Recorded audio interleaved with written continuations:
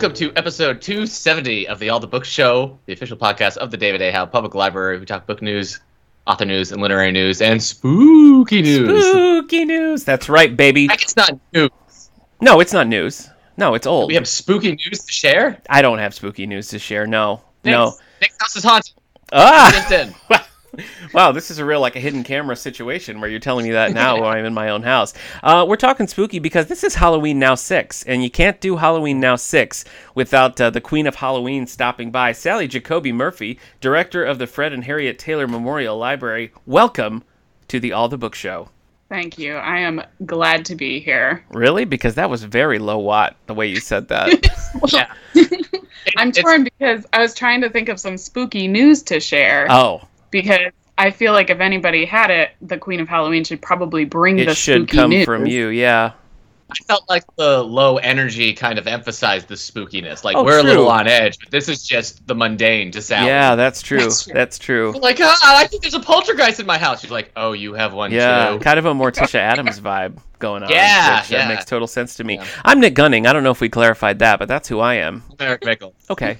I've got to point out, I mean, normally we're together when we do this Halloween Now thing. For the first, three, I guess, we were just in my office at the library. Halloween Now 4, Sally was like in town visiting, and we recorded that one at your house, Eric. Do you remember that? And then Halloween Now 5, you and I were together. Sally was on Skype. And what's funny is that Sally in that episode of Halloween Now 5 makes a big deal about how much Halloween in North Carolina sucks. And Sally's like, you need the leaves changing. You need a nice cool breeze. And Eric was like, hold on a minute. That sounds all right to me. I like the idea of a North Carolina Halloween. And here we are, 1 year later, Sally and I chilling in Western New York. Eric having that North Carolina Halloween that he dreamed of. So I guess somehow that magic when I came dreamed true. of a nice warm Halloween, I was thinking, but also throw in a pandemic, so I can't do anything during You went Halloween. a step too far. We agree that you went a step too far. Yeah, I took Sally's advice and I just ran. Yeah, I ran with it. You did, and you. But it was a mistake. Yeah. I'm glad the that you pandemic. that. Yeah, I was just like, but what if? Wouldn't it be scary if there was a pandemic? They're like, I don't know. Yeah. Well, it's my fault. I'm sorry. I'm terrified most of the time, so it did work. Let's get into some bookmarks, shall we?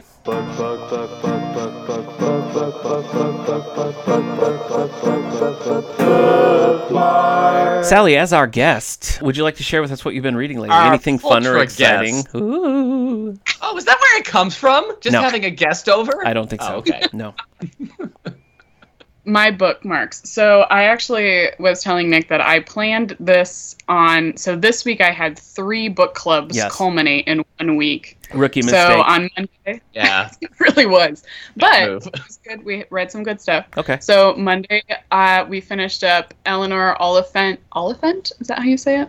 Yeah. Completely Fine. That's really been popular this past year. It was on the bestseller list, I think, at the end of last year. Okay. I don't think it's on there anymore. But Yeah. finally, our book club was able to get our hands on enough copies. Yeah, so I know it's been a struggle for a long time. Yep. So that was pretty good. I thought at the beginning, didn't love her character, started slow, but then really got moving, and the ending is worth the read. So I'd recommend it. All right. And then 2 days ago, I did a book club with the Corning Community College, and we read Rising Out of Hatred by Eli Saslow, which is also a really great read. That's nonfiction. It's about him working with a prominent white supremacist who ended up leaving various white supremacy groups and becoming an advocate for social justice. Wow. So 5 stars.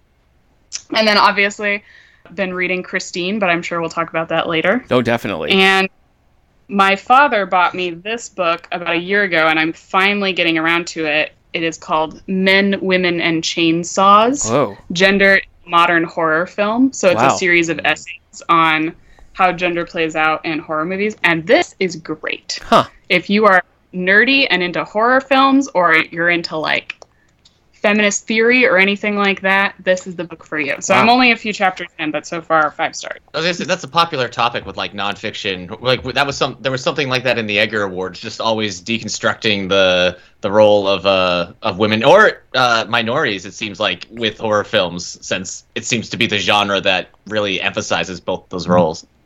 Yeah, I mean, personally, I think that's why I fell in love with horror when I was a kid, is because it's one of the only genres that consistently had a woman as the protagonist in it. Yeah.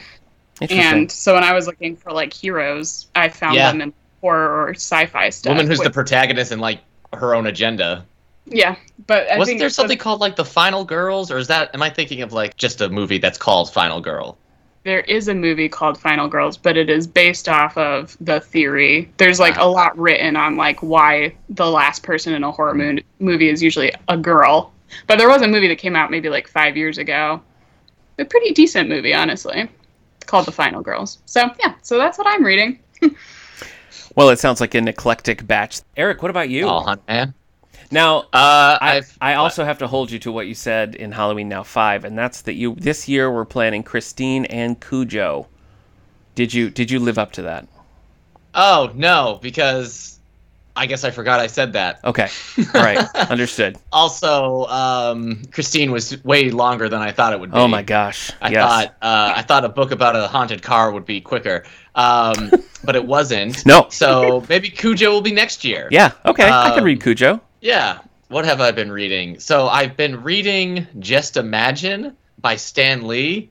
Back in like 2001, DC Comics got Stan Lee to come over and basically reimagine their heroes as if he was writing them. Yeah. Like the whole conceit was like, what if Stan Lee had created Batman? But like that's not anything you could recreate, period. So this is just him taking the concepts and just doing his own thing and reimagining them.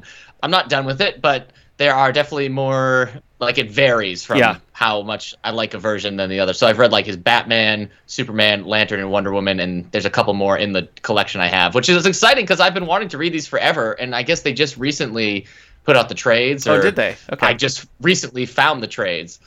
That's cool. So the art is different like Jim Lee does the Wonder Woman one, and Dave Gibbons does the Green Lantern one. So it's fun in a retro kind of way because it's basically reading like origin stories of these characters that Stan Lee's doing, but he still has a lot of that like 60s mentality. So like when Batman is like, how will I make a fortune? I'll become a wrestler named Batman. It's like, oh, okay, I'm back in the Silver Age where you can just do whatever you want. Yep. And I finished Christine, so we'll talk about that. But I also started Head Full of Ghost. Eric, that's the one that freaked me out. I donated my copy to the library because it was too scary for me. How many pages did you get in? I don't even remember. It was when it was the brand daughter new. Was the daughter like absorbed being into the wall? Yes. Okay, well, I'm past that. Okay.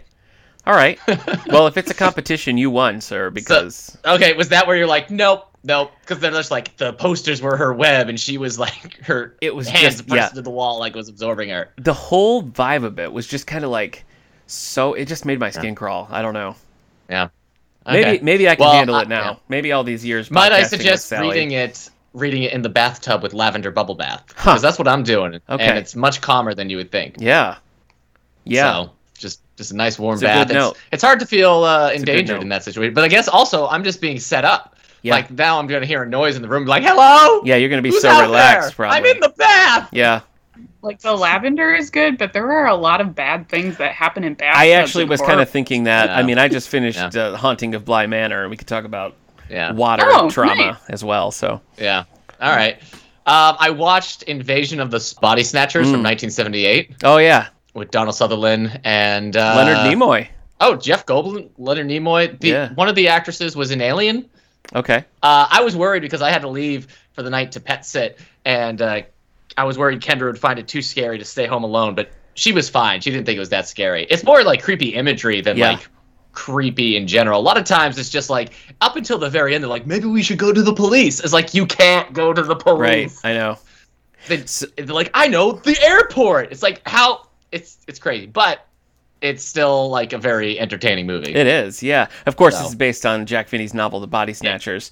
And it was the guy from the 50s movie. Yes. For that brief. I was just going to say. Yeah, it's Kevin McCarthy from the 50s version, which I love that 50s version. And it's nice because he's coming in and he's screaming, they're here. And then the 50s version, they like did that whole like, oh, we'll stop them. Look to the skies, blah, blah, blah. And like this one is like, no, the real ending is him just screaming in the streets forever. Yeah. And that speech at the end of that is like verbatim with what he says in this new movie. Like they pretty much just took that thing. Yeah. Every time we talk about this, I think it's funny. But in the book where there's a big Miles and Carol at the end, they're getting ready for a big confrontation.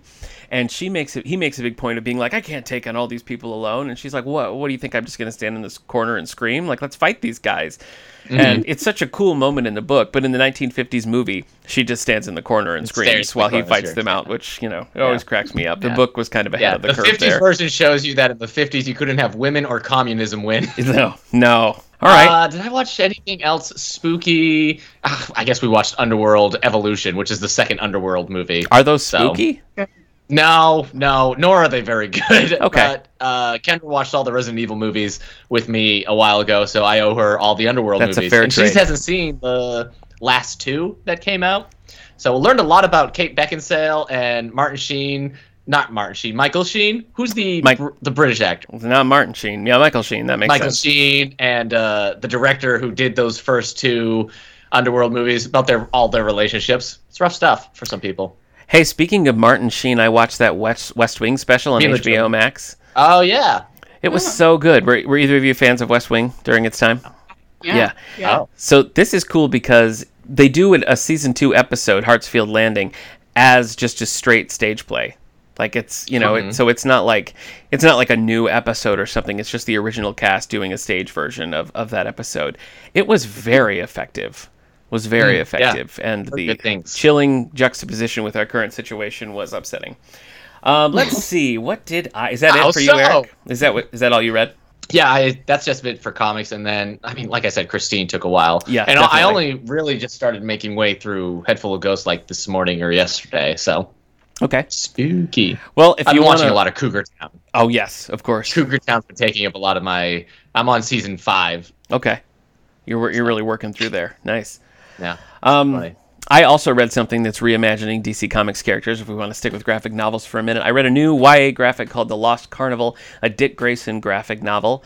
So this actually kind of felt like a Halloween read, too, because it's split half and half between the Haley Circus, where Dick Grayson and his family are performers, and this Lost Carnival. And the Lost Carnival just gets like spookier and more ethereal as things go by.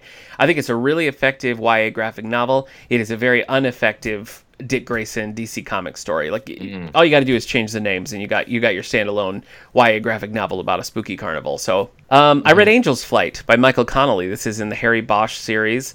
I started this forever ago, and then book club books kept like taking precedence. So I finally got back to it and finished it. The plot, I think was interesting, and actually it dealt a lot with racial injustice and like corrupt police. So it, in a way, felt a little too like, I would rather read something that feels like fiction. But the problem was that this was, it was right on the cusp of like when technology was becoming like really common in these sort of things. And so Harry keeps being like, let me look this up on the computer. And it just, anytime that there was talk of computers, it was comically bad. So that kind of held it back a little bit. Would you read a book in which Harry retires? Yes. And he becomes like a house cleaner for this family, and it's called Who's the Bosch? Yeah, I would. All right, that's it. I love the Michael Connelly books, and I love Tony Danza, so you just married two things. Hey, yeah. Did you see the stuff about Ron Howard doing they're going to be doing a Happy Days reunion? I did, yeah. And John Stamos asked if he could play Chachi. Yeah. And the actor who plays Chachi said on Twitter, "Shouldn't you be taking care of Aunt Becky?" Yeah, I did hear. She's in jail. A little shade in the Happy Days Full House world there. I'm currently reading. You know what? I read? I read one called Batman Venom by Denny O'Neil. We talked a lot about Denny O'Neil. You sure love your Tom Hardy. That's it. Not what you're talking. No, that's not it. Bane, Venom. I'm just gonna tell Al Sally Capone. about this one. This is about it's kind of a what if. Like, what if Batman was a drug addict? So it also had kind of a spooky vibe to it. So it worked as Halloween reading. Art by Trevor Von Eden. So it was interesting to look at. I don't think it quite went far enough with the premise. It's like they can't really turn Batman into a drug addict, so it didn't really have any teeth. I was actually kind of disappointed with that one. I'm Well, currently that's reading weird because Venom is like all teeth. a different character. You're conflating two Okay. things, and it's Tom Hardy it's unbecoming. has also a good set of teeth, I guess. Yeah. Oh yeah, I guess So. he does. I'm reading Mind Over Magic by William Rabkin. It's a murder mystery, and I'm reading David Copperfield by one Charles Dickens. That's a fun Halloween pick. Yes, isn't it? I did watch some Halloween things. Should we get into this, Sally? Have you been watching Halloween things? Oh, of course Okay. I have. Now, you've had themes the last couple of years. Last year, your Halloween theme was witches. Do you have a theme for this year? You know, it's funny that you ask, Nick, because this Thank year you. I do not. Oh, boy. Okay. But I also noted that this year I am lacking in a theme. So I kind of went through and I picked out my favorites from this past year, Okay. most of which I have watched in the last couple of months. Yes. And I kind of categorized them into like what I would recommend as the best in those categories. Intense. Wow. Okay. All right. Yeah. Sally, are you writing your own essay on the horror genre now? I mean, I write them sometimes for fun. You should just put them all in a collection. Put it Yeah, out. that sounds right. But yeah, so I've been watching, like, they've been all over the place. So it's funny that you mentioned Bly Manor because I thought that was great. And Really? I thought while watching it, Nick would like this because it's kind of your level of spooky that you usually like. Although you're making a face like maybe you didn't like it. I actually kind of thought it sucked. Oh, really? Okay. I really liked Haunting of Hill House. Though, did you watch that one? Yeah, I mean, that one is, if I'll use the expression, that one has a little more teeth. My criticism of Hill House was that I feel like in the resolution, I had kind of a like, but that's not really what we were talking about, though. You know what I mean? Like, it felt a little bit like they resolved some things, but it felt like kind of a course correction a little bit at the end. Do you know what I'm saying? Or you did not get that vibe at all? I did not get that vibe. Okay. Well, I don't want to spoil But, I it, mean, so I'm I trying feel to like... think- Okay, go ahead. Yeah. I guess that's the problem is I'm trying to think. I think if I ask you too many questions, I'll spoil the Yes. ending. I mean, so I also, though, watched Hill House with my extreme nerd glasses on because I was following it based on the original book sure. and then the 1960s movie. Yes. And so I was plugging those characters that way. And so I think I missed a little bit of like the plot points. I see. Okay. Because I was obsessing too much over character Okay. development. All right. So it is possible you have a very good point and I missed it. Well, we should talk off mic so as not to spoil it for the nice people. But Yeah, yes, we can we finished Bly House just a few nights ago, and yeah, I don't know. I was very disappointed with that one. But that was like thumbs up for you. You thought it was top notch. The ending is like fine, like so to me, but the journey was great. Okay. Like I loved each episode had some like genuinely creepy stuff in it. Oh, definitely. And I loved the characters. I Okay. thought the characters were fabulous. But yeah, so I put that in my haunting category. Yes, that makes sense. I also watched this new. That's what I'm torn about. The Hubie Halloween thing that Adam Sandler did. Okay. And I half hated it and half really enjoyed it. Okay. Eric, I'll now tell you why. I haven't seen it. Eric has seen this one, so discuss. Yeah. It was actually even my pick. It was my pick that night. It was a Friday. We had the pizza. I was like, all right, are we going to watch The Lost Boys? Are we going to watch Invasion? And I was like, you know what? I just, it's McDonald's, right? It's basically just the entertainment version of McDonald's. It's just so easy. You just click on it. You know what you're going to get. And I thought it was probably one of the most like unoffensive Adam Sandler movies in a while that I was like, well, that wasn't great. That wasn't horrible. It was what it was. It was a 10-piece chicken nugget meal with some fries. Sally, your response? I think that's probably accurate. I was going to say reasons I hated it. Adam Sandler. I can't stand this guy. I think he's stupid and I don't like him. Yeah. He kind of played it like Bobby Boucher from The Waterboy a bit, but less endearing almost. I don't know. Yeah. He didn't have the funniest part was Tim Meadows. There was one line where Adam Sandler was like, how's your degree in night school going or something? He's like, I dropped out. Don't talk about it. And that was it. And it's just pure Tim Meadows, and it was just so funny. But I find Tim Meadows to be the funniest part of most things Tim Meadows is in, so that makes sense to me. That's fair.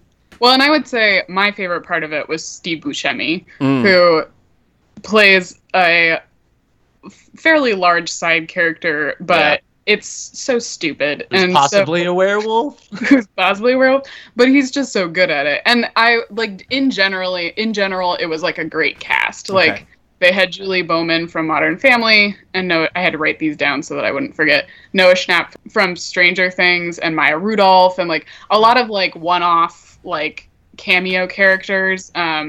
But those Ray Liotta is slumming it, but also is he? If I saw Ray Liotta, I'm like, this feels on track. I mean, Ray Liotta has been doing those Chantix stop smoking prescription commercials for the last 5 years. So, I mean, I would take QB Halloween, I think. Yeah.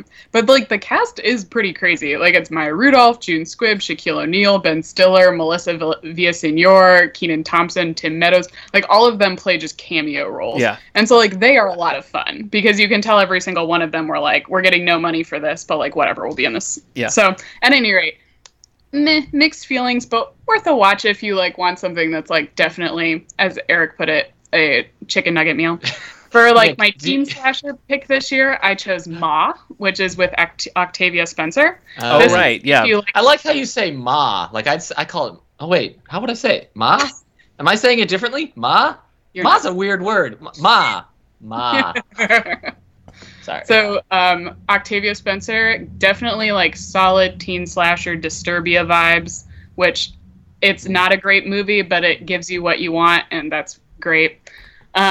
Yeah, I remember hearing so-so reviews about that when it came out. For sure. You have to go in assuming you are going to watch just a teen slasher movie. Speaking of Octavia Spencer, are you going to watch this new The Witches movie with her and Anne Hathaway? Oh, definitely. Okay. I didn't know because I know you love the 90s one. I know that's like a favorite of yours. I mean, Angelica Houston cannot be beat, but I love her old, and I'll always take a reboot of like a beloved film. Like even if I don't like it as much, I'm always happy to rewatch things. So okay. But yeah, so urban legend category, scary stories to tell in the dark. Okay. Surprisingly enjoyable. Body horror. There's an Irish film called Sea Fever, which I loved. I would put that in body take my horror. Headphones off. Yeah. Hey, have you watched? I was like, okay, I can do this. As soon as she says body horror, then you're I out. do it. Have you ever watched Kevin Smith's Tusk? Because I'm never going to watch it, but I'm kind of curious. I've seen it a couple of times. Is it good? Is it well done? I think it's pretty well done, actually. It is gross. Like, it is gross level, like human centipede gross level. Okay. Yeah, I'm never ever going to watch it. Never in a million years. You would hate it, but it is enjoyable. Okay. All right. Humor, hide and seek. That was surprisingly really great. And I think actually, so it's a little bit gory, but I think you guys would enjoy it. Okay. Hide and seek, or are we talking Ready or Not? Oh yeah, sorry. Ready or Not. Nice catch, Eric. I did see it. I saw Halloween it in guy theaters with I thought the it was win. going to be. I thought it was going to be funny, and I thought it could be funnier.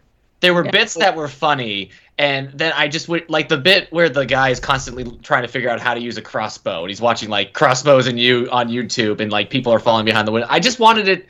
I didn't think they did enough with like the setting with that house.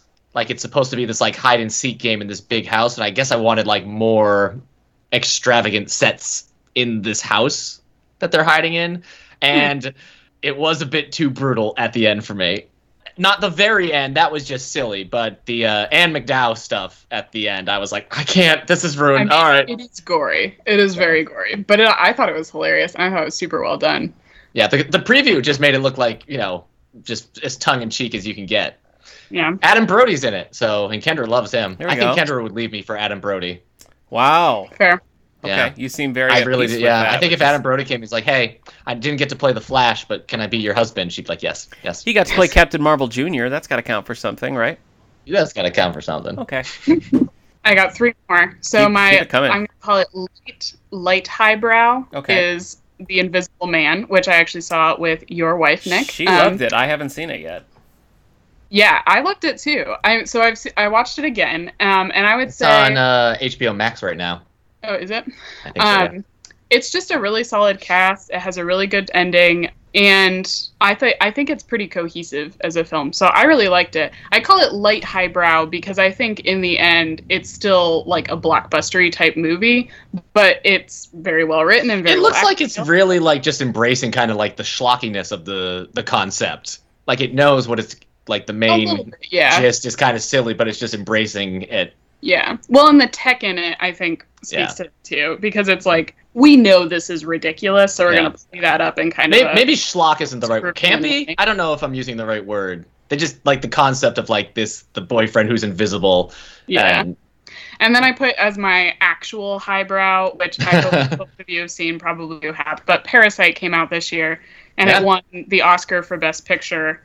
And that is only the second horror movie to ever win the Oscar for Best Picture. Yeah, so, that's funny, because I see all this stuff, and I'm like, I guess it's a horror movie, but I just don't see it as a horror movie. But I guess it does start going horror movie-like. It is a horror movie. Okay. And I think that's maybe because the horror movie gets a bad rep, right? Because people think of horror movies as being garbage, and they're not. Right. Yeah.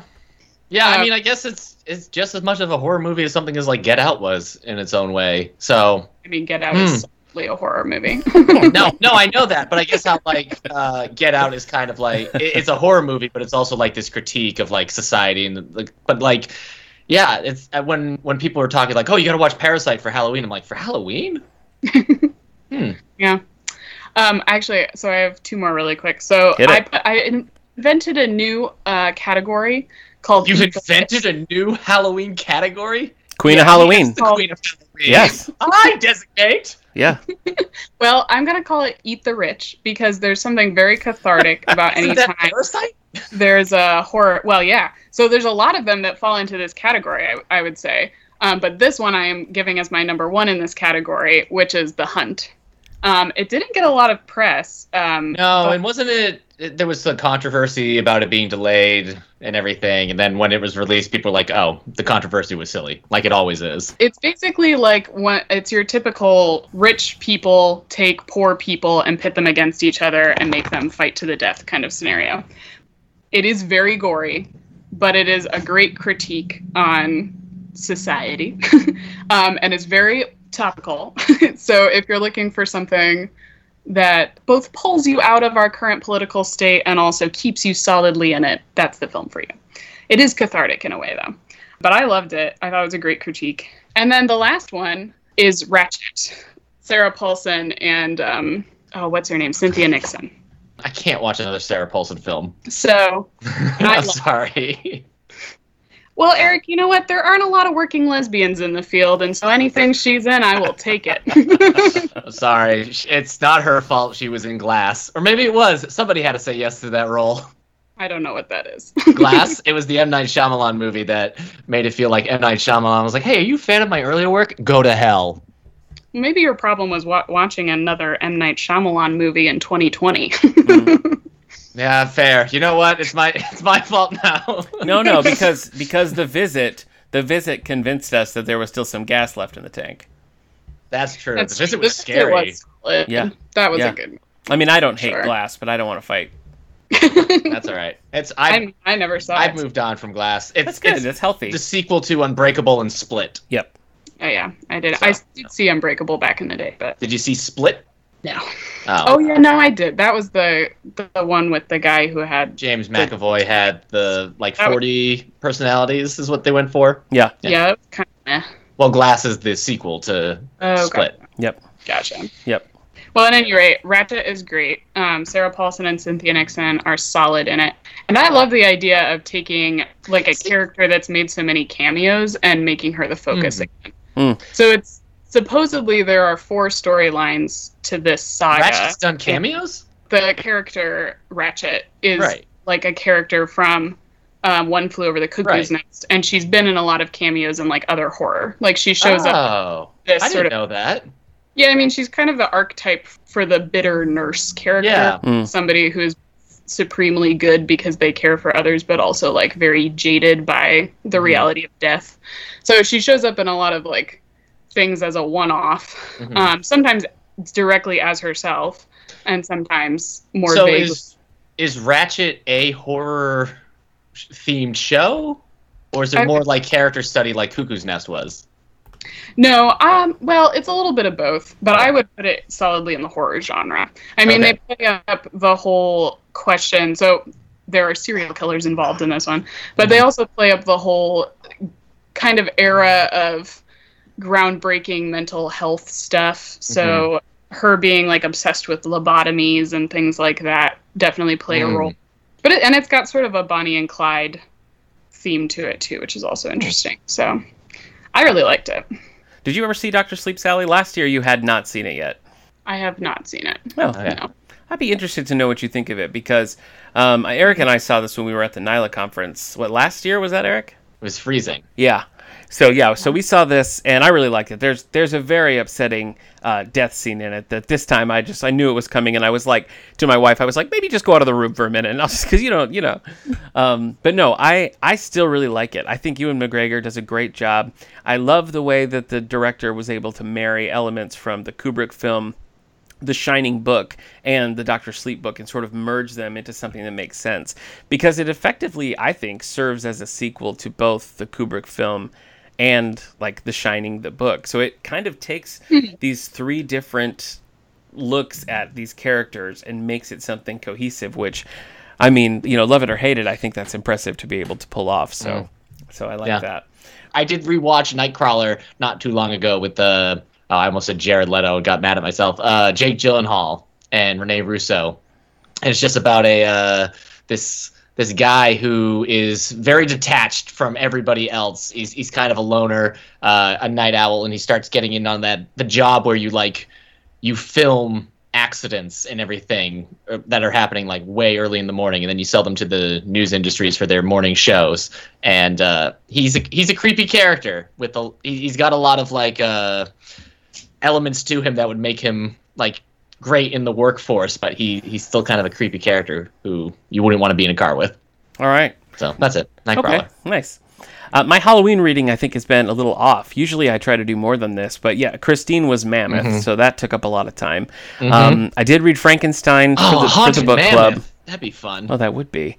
I'd never read the Mary Shelley Frankenstein before. I'd read the play a long time ago, but the book was still not what I expected. I know we talked about this a little already, but we've been asking the last couple of weeks for listener responses on what some of their favorite Halloween books are. So I've got a couple here. So jump in if anybody's read any of these. Chris on Facebook says Clive Barker's Books of Blood. This is a 3-volume set of Barker's early like horror anthology type stories. Have either of you read Clive Barker stuff? No. Okay. Well, Chris on Facebook says Books of Blood. Teresa recommends The Graveyard Book by Neil Gaiman. Yeah, made me choke. I got choked up at the end. Okay, you recommend it? So it's a good book. Yeah, it is a spooky read. I mean, it's about a boy who this isn't a spoiler. It's like the first chapter. His family is murdered by a serial killer at the very beginning, and it's a baby who just like wanders off. Or a toddler who wanders off while that's happening. Nope. And ends up in a graveyard, and the ghost of the graveyard raised him. So it's kind of like almost like the Jungle Book, but with ghosts. I see. That makes me think back to the live-action Pete's Dragon movie, where the parents are in a car crash and the little kid is just by himself. I'm still haunted by that. And that was Pete's Dragon. Okay? Yeah. It's a musical. On Twitter, @GingerCap says, Something Wicked This Way Comes by Ray Bradbury. Sally, have you read this one? I would have to be reminded of the plot, but I'm pretty sure I have. Okay. I'm pretty sure there's I've talked about this before, but those old radio broadcasts that I used to listen to, they had a lot of Ray Bradbury in them. They're actually curated by him. That's cool. And I'm pretty sure that's one of them, but I can't remember what the plot of it is. I haven't read this one. The carnival rolls in sometimes after midnight, ushering in the Halloween a week early. The shrill siren song beckons to all with a seductive promise of dreams and youth regained. In the season of dying, Cougar and Dark's Pandemonium Shadow Show has come to Greentown, Illinois to destroy every life touched by its strange and sinister mystery. And 2 boys will discover the secrets of its smoke, mazes, and mirrors. 2 friends who will soon know all too well the heavy cost of wishes and the stuff of nightmares. Yeah, that sounds I think I must have listened to a very abridged version of it. But yeah, that is very familiar to me. I've read like some Spooky. Bradbury plays. I read Dandelion Wine and Fahrenheit 451, but I mean, maybe I'll add this one to my Halloween list for next year. On Facebook, Steven recommends Dracula by one Bram Stoker. I have not read this. I have read that. But I've heard there's a pretty amazing audiobook, like a full cast audiobook that I hear a lot of rave reviews about. Probably, I'm sure.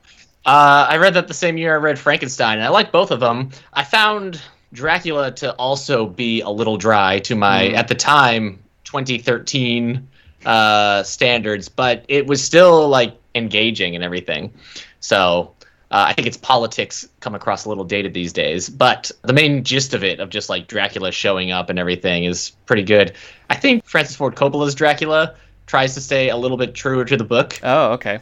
What about the Mel Brooks Dracula Dead and Loving It? How close is that to the book? Do you know? That's closer to the Francis Ford Coppola film. Okay. Than So the a couple of book, steps removed. But I mean, it's all Okay. She's dead enough.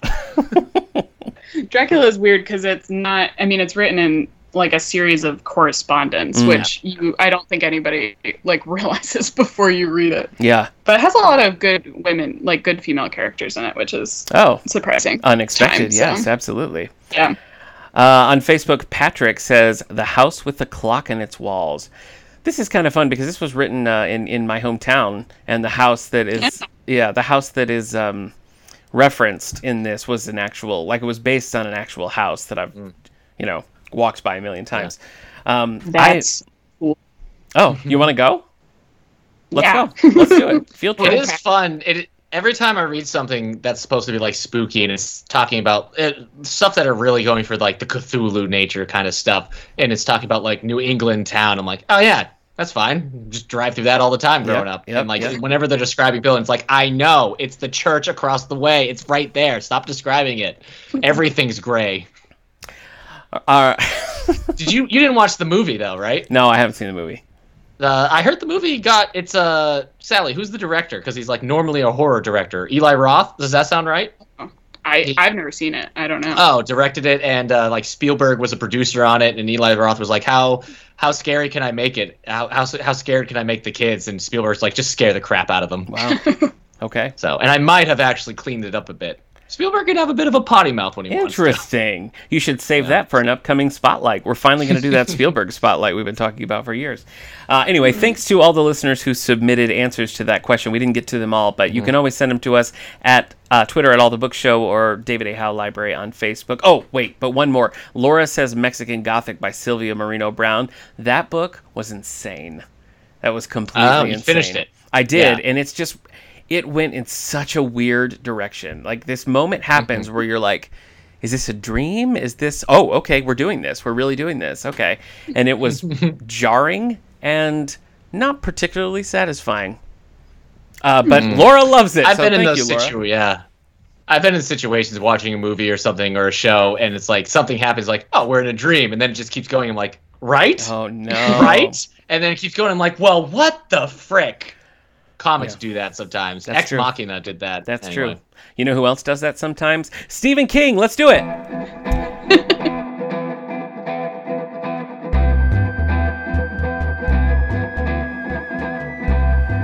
the Books presents Author Spotlight.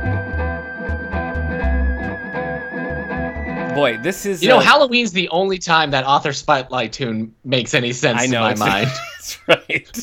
That's right. It's very... I want your soul. Yeah, Also, it's an Author Spotlight. You know what? We should have Halloween versions of all the themes. So I'm going to speak to our attorney about that. See if we can tweak that contract. Why are you going directly to lawyers instead of creative for that?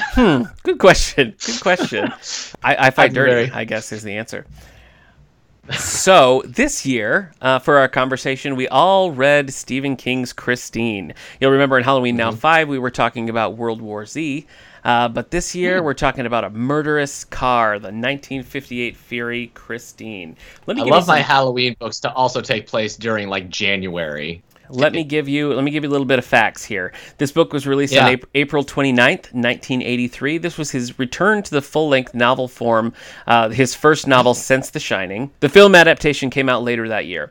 From StephenKing.com. Sold it right away. Yeah, it probably was pre-sold, really. But here's the synopsis from StephenKing.com. A love triangle involving 17-year-old misfit Arnie Cunningham, his new girlfriend, and a haunted 1958 Plymouth Fury, dubbed Christine by her previous owner. Arnie's first car is jealous, possessive, and deadly. Yeah. That description doesn't make any sense. No, it doesn't. All right, let me tell you this, because I read this. It ignores Dennis. I'd say Dennis is much more the love triangle than the girlfriend. I think you could also make an argument that Dennis is the protagonist. Really, I mean, he's the one telling the story. It's his perspective. It's never told in Arnie's perspective. No, and it's never really told in Arnie's favor either. One thing that really struck me about this, I'm just gonna drop my criticism right here at the start, and then we can get into plot. I spent the whole time feeling like in the first 20 pages, the tone is established. You get it. Like, you get what the car is doing, you get it. And then you just keep reading it for another 500 pages.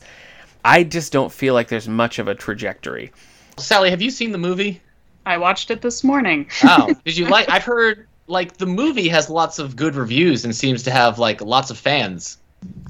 I mean, so I would agree with Nick. In reading the book, I just feel like this book could have been a really good, like, 150-page book. Yeah, yes, I thought the whole time that this book should have been 250 pages, should have been pulpy, should have been, like, the novel form of grindhouse cinema. It's about a haunted car. Yeah. It should just be, like, brutal car murders and then the end. But like Nick says, it's just like the car's evil. And then every 10 pages, we're being reminded that the car's evil. Yes. Over. Yeah. And then after we've seen the car murder like 3 to 4 people, Dennis is like, do you think these murders are related? It's terrible. It's like the reverse Columbo.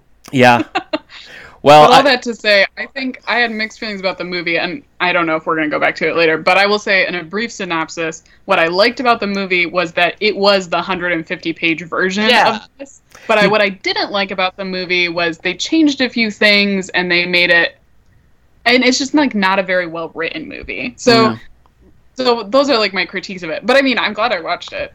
Nick this morning was like, you could watch the movie, and I was like, no. And then 2 minutes later, I was like, actually, it's free on YouTube, so I will. Well, so, I mean, that just frustrated me about it, just because that's a major pet peeve of mine anyway. Anytime you're reading a book where you can read the synopsis and you can read the whole book and have the exact same understanding as if you'd only read the synopsis. To me, this never really went deep enough. It didn't do anything interesting enough to really merit its 500 pages. And I read this on StephenKing.com, which is actually a pretty cool website. You know, most author websites are just like blurbs and like recent appearances or something.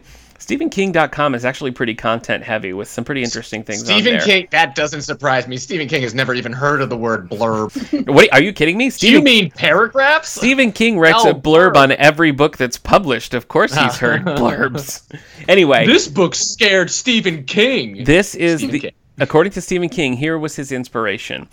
One night I was turning into my driveway. I saw the odometer numbers on my car turn from 99999.9 to 10,000. I found myself wondering if there might not be a story in an odometer that ran backwards. The car I thought would get younger instead of older, finally collapsing into its component parts. The next day I started writing it. I thought it would be a funny short story, a kind of American Graffiti. Instead, a fairly long novel came out, a supernatural tale about girlfriends, boyfriends, and Christine. So even the man himself knows that this was kind of designed to be a short story. And that explanation here, if this was just sort of like you're saying, a novella or short story length horror version of American Graffiti, where a car is driving around town and instead of like listening to the Big Bopper, it's killing people. I mean, there's definitely something there. So, he's doing the thing he does where he's trying to like really set everybody's character and really get into all. But this is not the book where you want to get into like this everybody's character from birth to from womb to tomb. He's just like, why is Dennis the way he is? What happened in the past 5 years of Dennis's life? But what happened in the 5 years prior to Dennis's life? That it's all just if he thought I was supposed to either be scared or interested in LeBay, he's insane. Yeah. I have never been as uninterested in a character, villain or otherwise, as I have been this character. Yeah. he's not the character you want to start getting more dialogue as the book goes on. So, I mean, if we give a more detailed overview of the plot, I guess you have Arnie Cunningham, who the story is being told about. The narrator is Dennis, his friend, and Arnie is described to be sort of, like a nerdy guy with not a lot of friends, awkward socially, and Dennis, for whatever reason, they just kind of click and they're friends. Arnie finds this car, is obsessed with this car. He just right from the get-go is like, I will do whatever it takes to get this car. And does. And just slowly, he and the car sort of, I don't know, merge, like E.T. and Elliot style, and just become more and more enmeshed. Suddenly, Arnie's like getting girls, and he has this girlfriend named Lee, who Dennis and Lee sort of have a little bit of a flirtation with each other. That, you explore that, it grows as the book progresses. But ultimately, like I said, it's just kind of stuck. It's stuck in one place and just keeps vamping on that theme the whole time. So, I don't know. Sally, I mean, what did you think about this? I mean, I think my initial problem with the book was that, like, Stephen King feels things about cars that I don't feel. Okay. And There's a lot of things about things I don't care about. I feel like if Stephen King was someone I trusted to write women or to have women characters, I would think this is an interesting critique on, like, what women were supposed to be or do, or how they manipulated men in this, like, era of, like, pre-feminist whatever. But he's not good at it. And so for me, I was, like, somewhat put off by the initial premise of it, but I actually grew to like it from, like, a campy standpoint.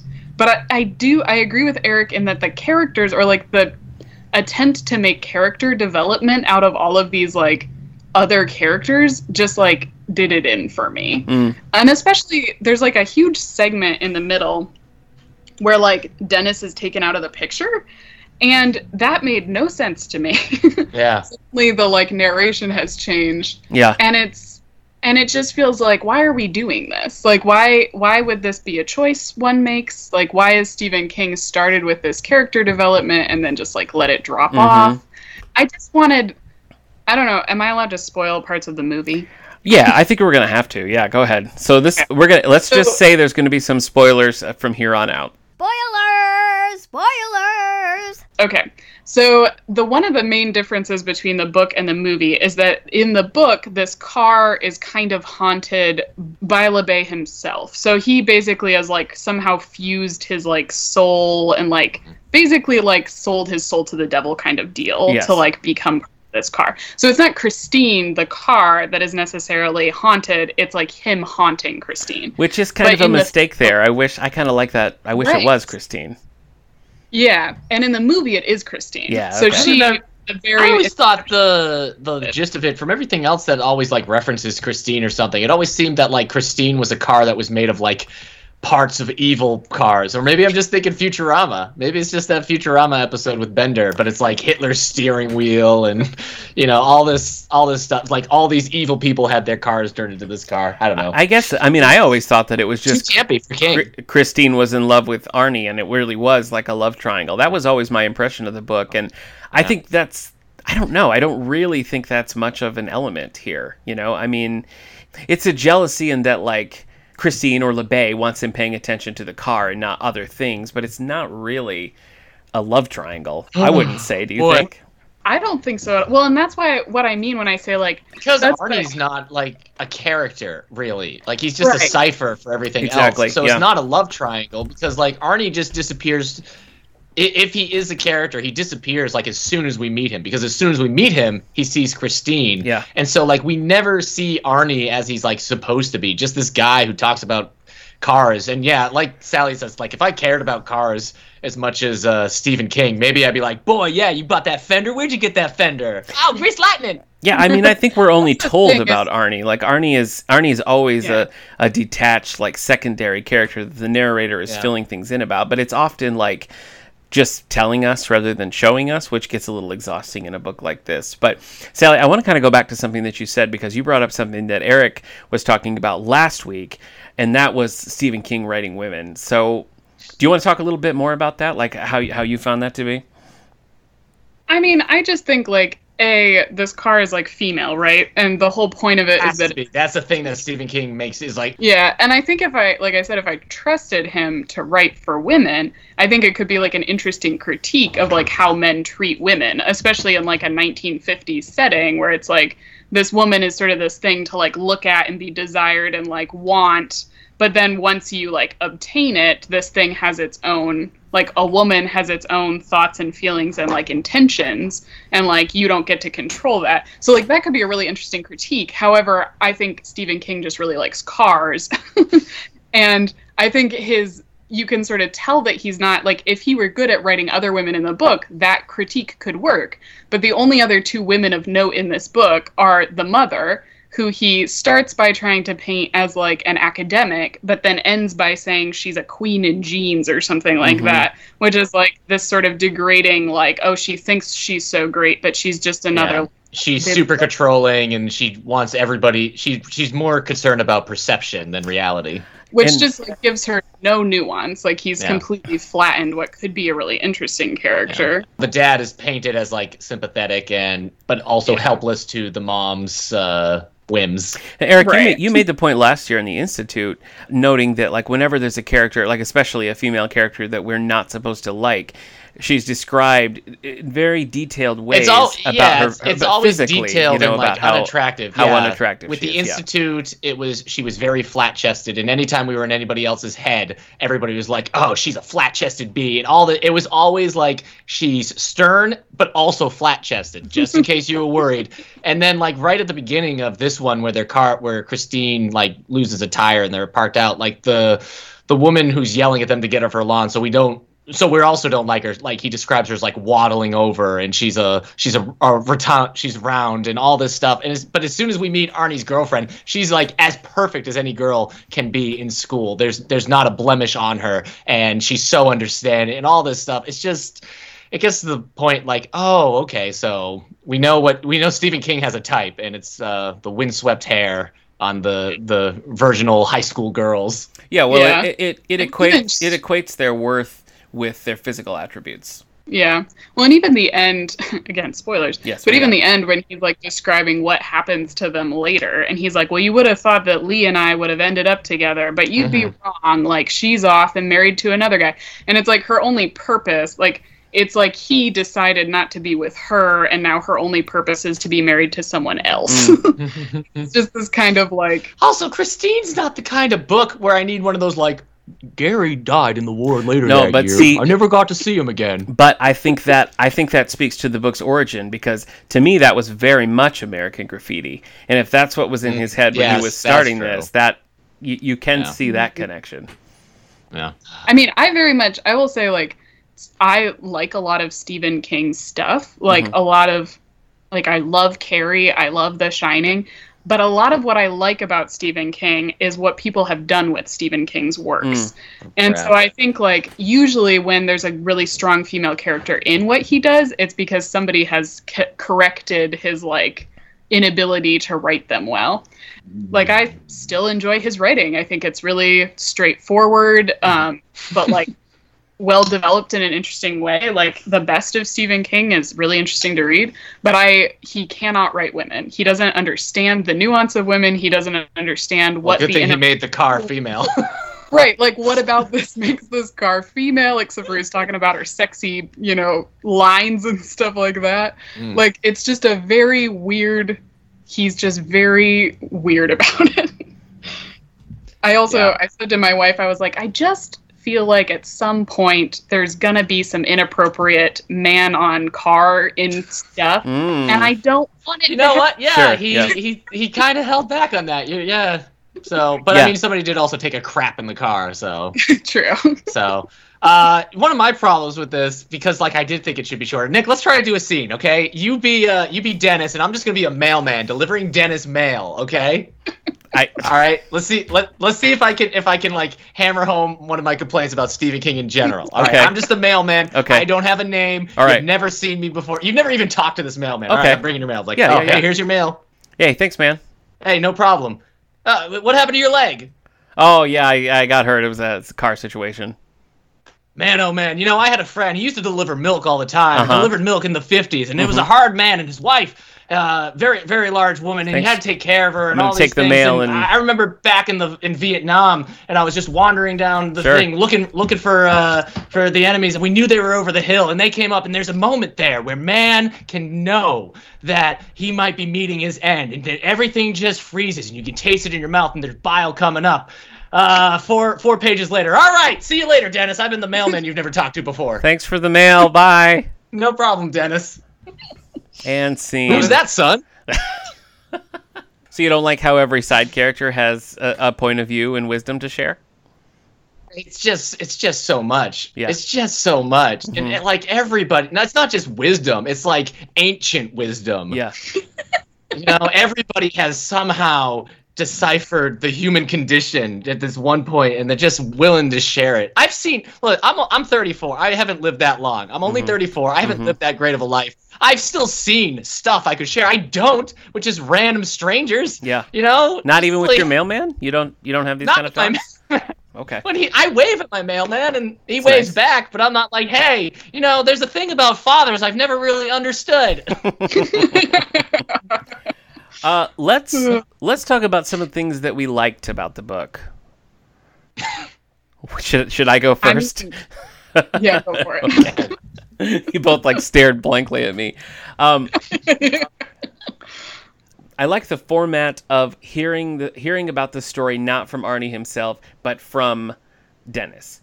I think if you go in and change some of that narrative structure, I think that actually would be a pretty compelling way to tell this story, because I think it would be a much more cliched type of book if you were just seeing it from Arnie's perspective as he's getting more and more sucked into this. I don't think that would be quite as effective as it was to hear it through Dennis.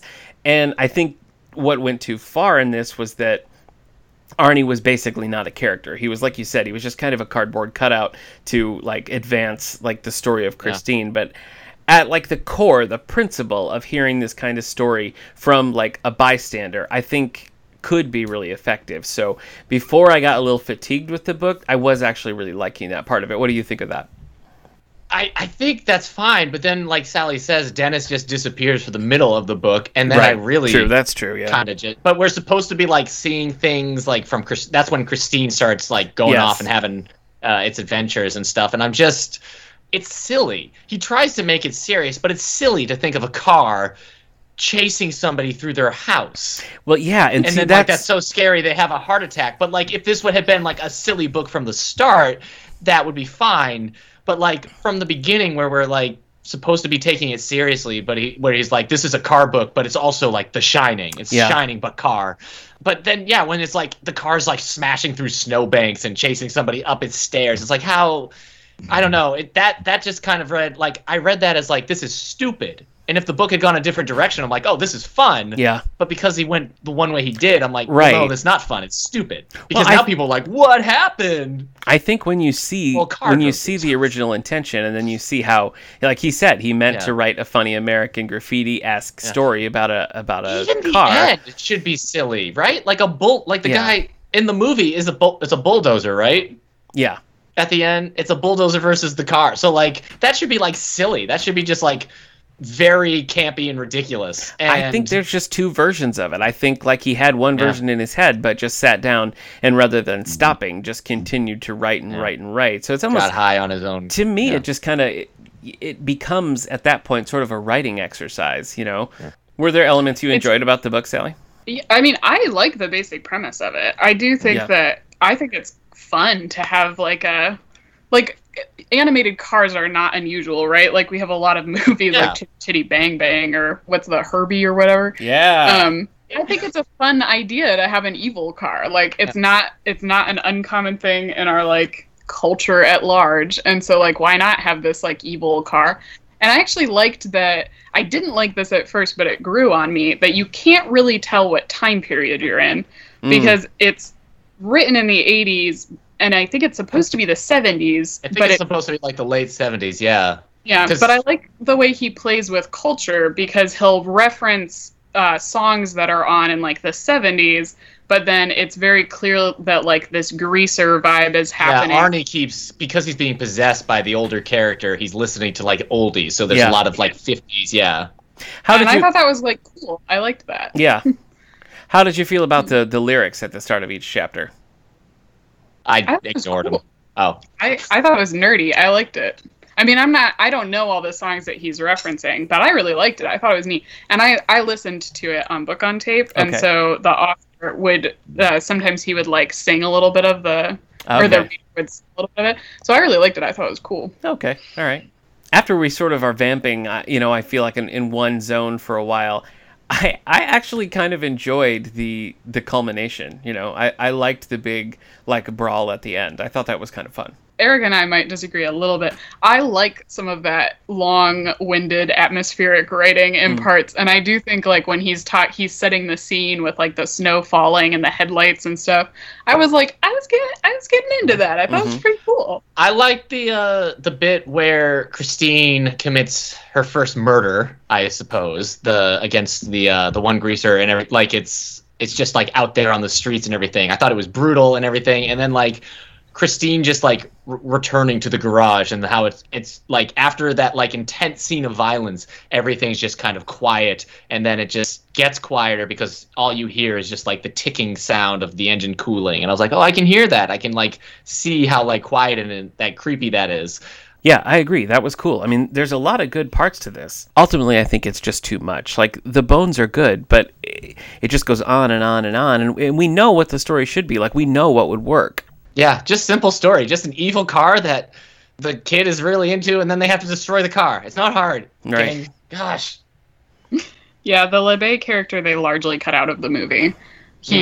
So the car belonged to LeBay's brother in the movie, and his brother, since the car's evil to begin with, they still have the stuff where like his brother killed himself in the car, and his wife killed herself in the car, and their daughter choked in the car.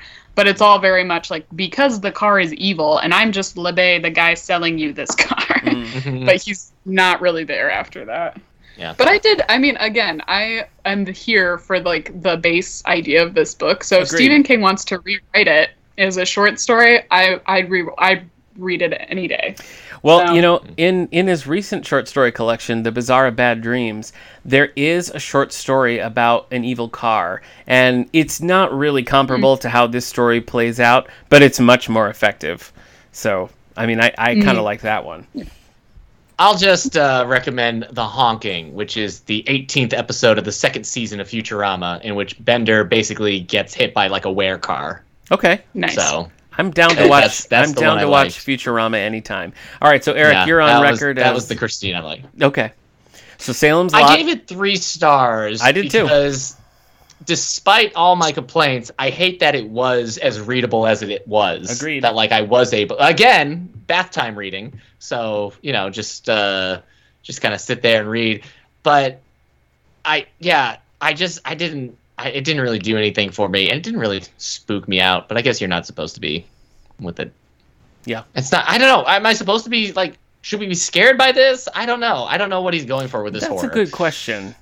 I guess I think more because just like The Shining unsettled and Pet Sematary are supposed to be scary and succeed. But Christine is just gory, and so that's where the Grindhouse thing is. Like, I get that. I don't know. It's just anyway. I always go back to Bag of Bones when I'm thinking about like if I was going to recommend one, just because I do feel like it is the scariest that I've read so far. Like that had some genuinely like oh my gosh kind of moments in it. But do you have a favorite Stephen King, Sally? Carrie is probably the favorite one I've read, but I love a lot of film adaptations, and my favorite film adaptation is Misery. Oh, okay. I haven't read Misery, so I don't know. All right, well, for better or worse, that is our wrap on Stephen King's Christine. A mixed bag, good bones, poor execution. Sally, do you have anything else on your Halloween list that you're determined to get through before the day? So I've been revisiting some older ones, and I actually have Rings, which I'm sure is a terrible movie, but I did rewatch The Ring recently, and The Grudge, and so I have the bad sequel and third movie of The Grudge, and then I have Ouija Origins and Rings here. Wow. So I'd like to watch them before. Does The Ring still hold up after, gosh, at this point, it's like 20 years. It holds up for people our age, I think. I was saying to my wife was we were You think a watching. new kid's gonna be like, just don't put the VHS in. What's a VHS? Yeah, I think it's just like there's so, and even the white static, like white noise is not something that like kids even understand how it's True, so yeah. Oh, that's a stream loading bar. I get it. yeah. So I don't know. But yeah, some old stuff, but not really anything new. Although I Okay. have been wanting to watch. My brother's been watching Lovecraft Country, and On my list this year is still Blair Witch, the original, because I've never seen it, Oh, and Lost Boys, which I've never seen. okay. And there was something else, and I keep forgetting what it is every time. But this year I also watched Near Dark, which I thought was pretty good. Okay. Catherine Bigelow's like second film, I think. It's a vampire kind of modern day Western. I might get Lovecraft Country a try. I also want to finish Unsolved Mysteries on Netflix. I think has a fun, like, Oh yeah, spooky, season 2 just came out. yeah, spooky Halloween vibe. The first just came episode of Volume 2 is awful, but I'm hoping that One the of others... the Rebound. best like Halloween things was Netflix released the first season of Mindhunter yeah. like during Halloween, and I was like, this is great. And then Nice. like they released season 2 at some point. It was like March or something. We're like, what the frick? yeah. So, but it was perfect when they and what I think Stranger Things season 1 was released in October. yeah, like they that's got a get it good for their vibe. first season, and then like later on they're like, it's a summer It's show just now. whenever, It's like, yeah. Stop it. And now we'll never get Mindhunter season 3. The David S. Pumpkins Halloween special is now just like a Halloween must in my house. My son loves it. And so we did watch the David S. Pumpkins Halloween special. So we've done that so far.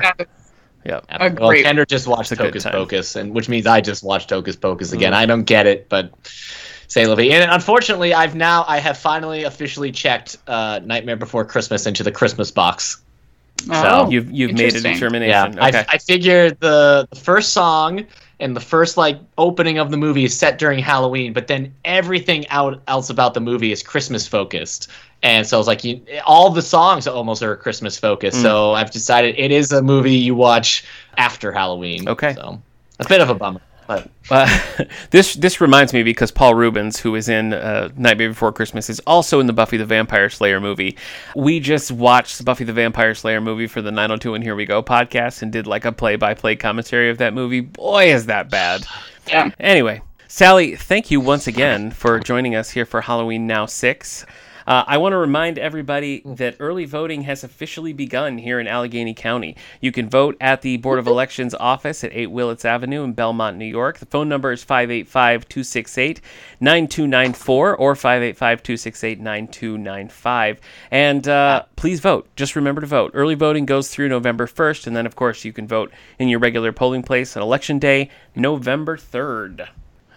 All right, that's going to do it for this week's episode of the All the Books Show. Our thanks once again to Sally Jacoby Murphy, director of the Fred and Harriet Taylor Memorial Library. Sally, thanks again. Eric, always a pleasure to see you, and we'll see you next time.